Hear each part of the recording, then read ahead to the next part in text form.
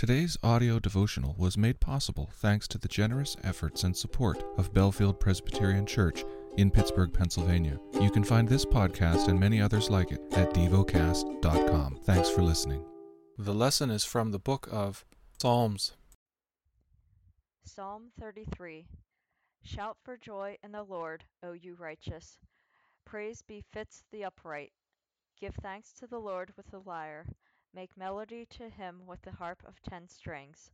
Sing to him a new song. Play skillfully on the strings with loud shouts. For the word of the Lord is upright, and all his work is done in faithfulness. He loves righteousness and justice. The earth is full of the steadfast love of the Lord. By the word of the Lord the heavens were made, and by the breath of his mouth all their host. He gathers the waters of the sea as a heap. He puts the deeps in storehouses. Let all the earth fear the Lord. Let all the inhabitants of the world stand in awe of him. For he spoke, and it came to be. He commanded, and it stood firm. The Lord brings the counsel of the nations to nothing. He frustrates the plans of the peoples.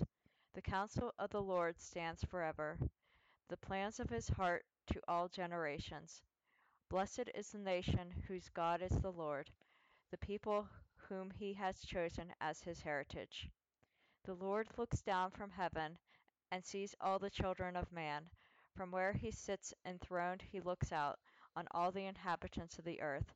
He who fashions the hearts of them all and observes all their deeds. The king is not saved by his great army. A warrior is not delivered by his great strength.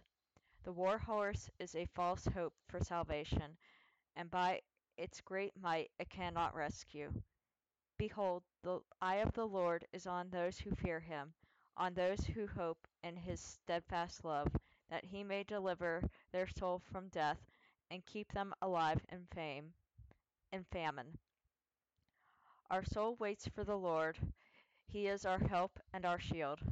For our heart is glad in him, because we trust in his holy name. Let your steadfast love, O Lord, be upon us, even as we hope in you. Meditate and dwell on what you're paying attention to in God's Word. How has it connected with your heart or mind?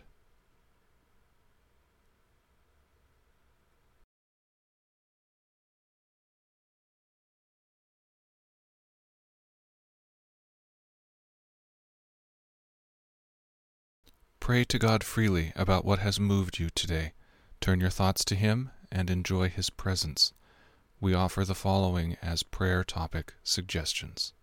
For a deeper understanding of Scripture, for our shared environment. Thank you for listening to Devocast.